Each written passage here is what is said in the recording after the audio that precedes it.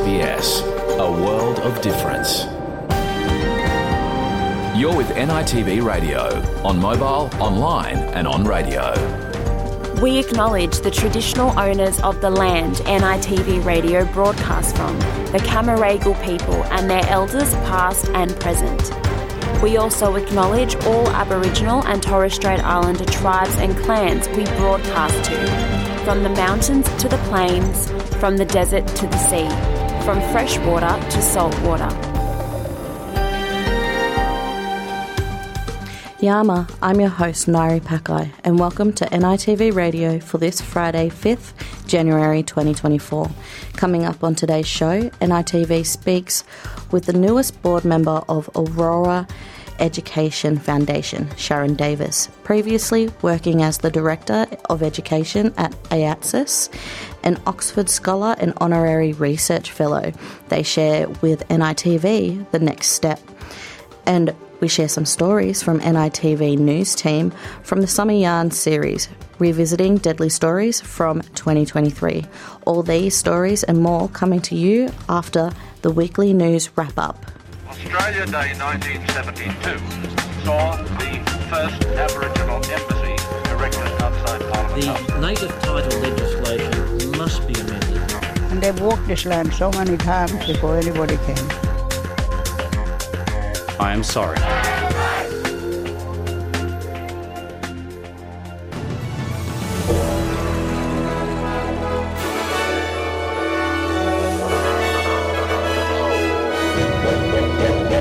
The end of unsustainable commercial logging in Western Australia could save almost 20,000 square kilometres of forest, the state government says. Chopping down native Kari, Jarrah and Wandoo hardwood in the state's southwest and selling it is banned from Monday this week. Under the new Forest Management Plan 2024 to 2033, native timbers can only be felled for ecological thinning to enhance forest health and resilience from drought and bushfires. The government has invested $350 million into Western Australia's softwood pine plantations to supply construction industry with timber. The Australian Defence Force has sent out into southeast Queensland to help with the recovery from storms and heavy rain. The Federal Emergency Management Minister, Murray Watt, has confirmed 120 personnel have headed down to the Gold Coast, Scenic Rim and Logan from Thursday. The assistance comes amid ongoing flood warnings in the state's Capricornia and southeast coast regions, with heavy rainfall also forecast for Brisbane and the Sunshine Coast. Really the reason for activating ADF personnel now is that while Queensland had access both internally and through other states to a range of resources leading up to now, the compounding effect of this heavy rainfall and flooding on the damage that we'd already seen with the storms meant that, frankly, Queensland did need a bit of a hand with extra resources, and they were brave enough to ask, and we were happy to deliver with that support as well. Authorities are reminding residents that the risk of flash flooding across southeast Queensland remains high and have urged people in affected areas to stay off the roads. Mr Watt has also said the government will continue to monitor heavy rain and storms in New South Wales in the Northern Rivers region. Court Systems Victoria, CSV, has apologised for any distress caused by the cyber attack on audio-visual technology network used in the state's courts and tribunals. The breach occurred between the 1st of November and the 21st of December and involves unauthorised access to saved files on the network, including video, audio recordings and transcripts. In a statement, CEO Louise Anderson says Court Services Victoria acknowledges the incident will be upsetting for those involved in hearings during the time. However, she notes that almost all court and tribunal hearings are held in public and are not confidential. CSV says no other systems or personal records were accessed. Victoria Premier Ben Carroll has told ABC News the government is working to identify the source of the attack. I understand court operations have not been affected. I understand that this attack has been essentially confined and all court cases, all hearings, all evidence, all procedure is thoroughly protected, and we're very confident that we'll get to the bottom of it. The arrival of the new year brings with it a number of new laws, regulations and benefits for several people across the country. Almost 1 million Australians receiving youth, student and carer support are set to receive a 6% boost from January 1st, 2024.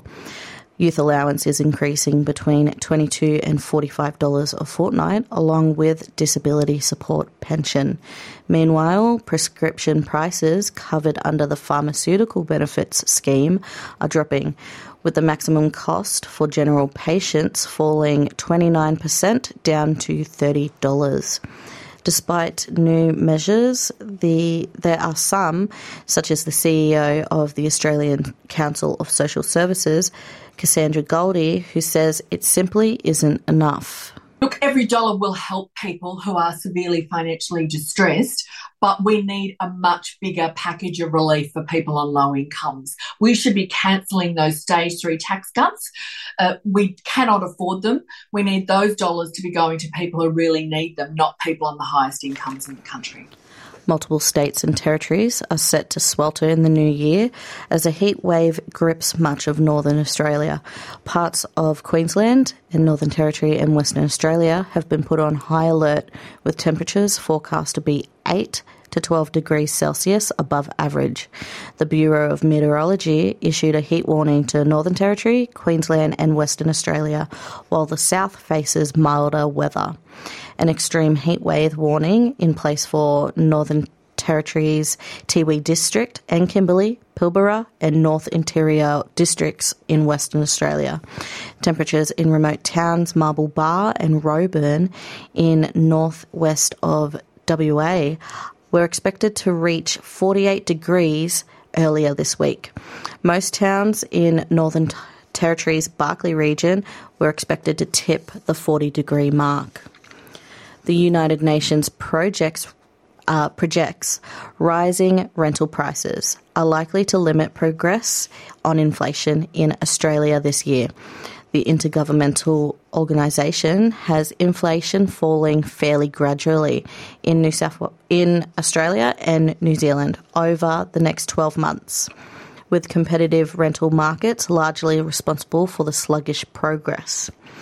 The UN's 2024 World Economic Situation and Prospects report said inflation is projected to remain relatively high in Australia and New Zealand in 2024 due to acceleration in rental prices driven by housing supply shortages.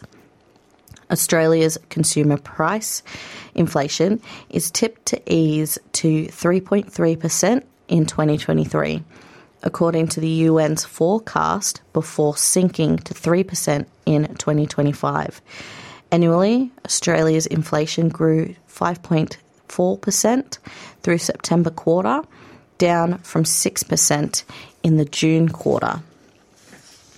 Prime Minister Anthony Albanese says 12 Australians who were on board a Japan Airlines flight that collided with a Coast Guard aircraft and burst into flames are safe and accounted for.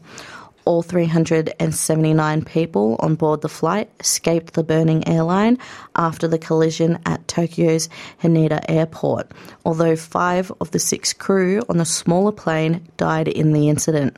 The smaller Coast Guard plane was heading to Nagata Airport on the Japanese west coast to deliver aid following the devastating earthquake which struck the region on New Year's Day.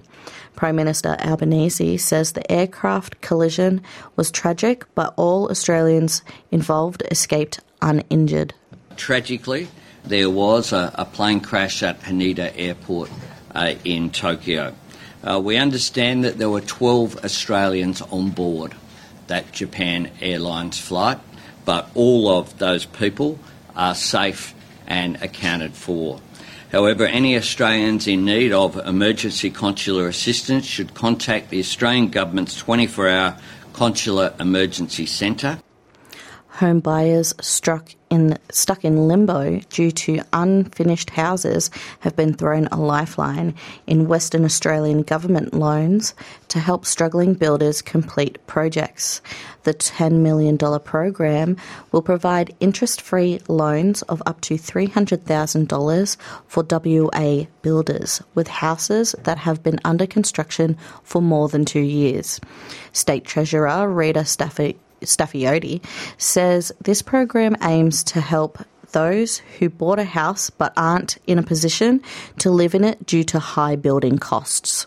This is all about making sure homeowners have the ability to move into a home that they've purchased or they've been building for a number of years. It's targeted for those homes that have started more than 2 years ago. So as we said, we believe there are hundreds of these types of homes that are out there where they're in a stalemate with the builder doesn't have the ability to finish those projects, and we're creating a new facility to support the completion of those projects. The loan facility is intended to assist residential builders with cash flow problems, prevent construction company insolvency, and boost housing supply. Australians with newly diagnosed advanced ovarian cancer now have access to cheaper treatment. The drug olaparib, sold under its brand name Lynparza, has now been included under the Pharmaceutical Benefits Scheme. Without subsidy, the treatment can cost patients more than $123,000 per course. The listing is expected to help around 200 women each year. Acting Chief of the National Ovarian Cancer Advocacy and Support Services, Bridget Bradhurst, says that people cannot be missing out on the drug that could increase their survival rates. A drug like this that can delay recurrence and sometimes improve survival, we really don't want to have people missing out. So in order for it to be equitable for all women across Australia, we have to see it listed on the PBS. So that's why this is such significant news for our community. Residents in southeast Queensland are finally set to have power restored after wild weather lashed the area over Christmas and New Year period. Queensland Premier Stephen Miles said the region is now in recovery mode, with more Australian Defence Force troops arriving this week to assist the hardest hit areas. More than 130,000 people were hit by blackouts, with more than 6,000 still without electricity. But most should be restored by the end of the week, with more than 1,000 energy crews on the ground in recent days. More rain is on the way for the southeast Queensland and northern New South Wales on Friday 5th, but the Bureau of Meteorology does not expect a repeat of the wild weather. A child has become the latest fatality on Victorian roads a week into 2024. A head-on collision between two cars travelling around 10 kilometres west of Geelong left one child dead and 5 others seriously injured. A second child in the same car initially suffered life-threatening upper body injuries, but an Ambulance Victoria spokesperson said the child is now in stable condition.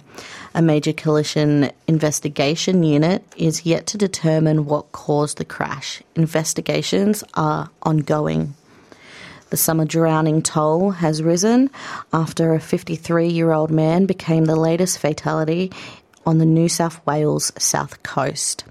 The man died drowning in a river, taking the national summer toll to more than 40 since December 1st. Emergency services were called to the Yawaka River in Nethercote near Eden about 3 p.m. on Thursday. The 53-year-old man had reportedly been struggling in rough water, and police and ambulance paramedics were unable to revive him. The number of summer drownings so far is more than that at the same time last year, as Australians flock to the waterways across the country. Police in Northern Territory have seized a car they believe could be connected to the death of a young 19-year-old man near Alice Springs, whose body was found on remote highway near Undula Station on New Year's Day. Assistant Commissioner Travis Wurst says the seized car is a black-coloured dual-cab Ford Ranger ute, which is understood to have been driving around Alice Springs during the early morning of New Year's Day through until the early afternoon. He asked the community to come forward with dashcam footage if they saw the car during that time. Any information that anyone has about that vehicle or anything else they're aware of that may relate to this particular tragedy, we ask those members of the public to come forward. All avenues of this investigation are open and we're looking at it objectively. That is why the vehicle is currently being forensically examined. In tennis, Australia has made it through to the United Cup semi-finals after Alex de Minaur stunned world number one Novak Djokovic 6-4, 6-4 in straight set defeats. While Djokovic struggled, de Minaur was on fire from the outset of Wednesday night's match, winning 6-4, 6-4 in 93 minutes to give Australia a 1-0 lead in the best-of-3 match quarterfinal tie. De Minaur spoke to reporters following his first ever win over the world number one. I'm never going to be the biggest or the strongest guy, so I've got to adapt. I've got to show that I've got variety in my game and I've got different styles of playing tennis, and I'm glad I was able to bring this level today. Meanwhile, Ajla Tomljanovic also secured victory for Australia in a spot in the semi-finals with a 6-1, 6-1 win over world number 184, Natalia Stefanovic. In football, Charlotte Grant has completed her first move to Tottenham Hotspur, becoming the latest Australian to join the Women's Super League.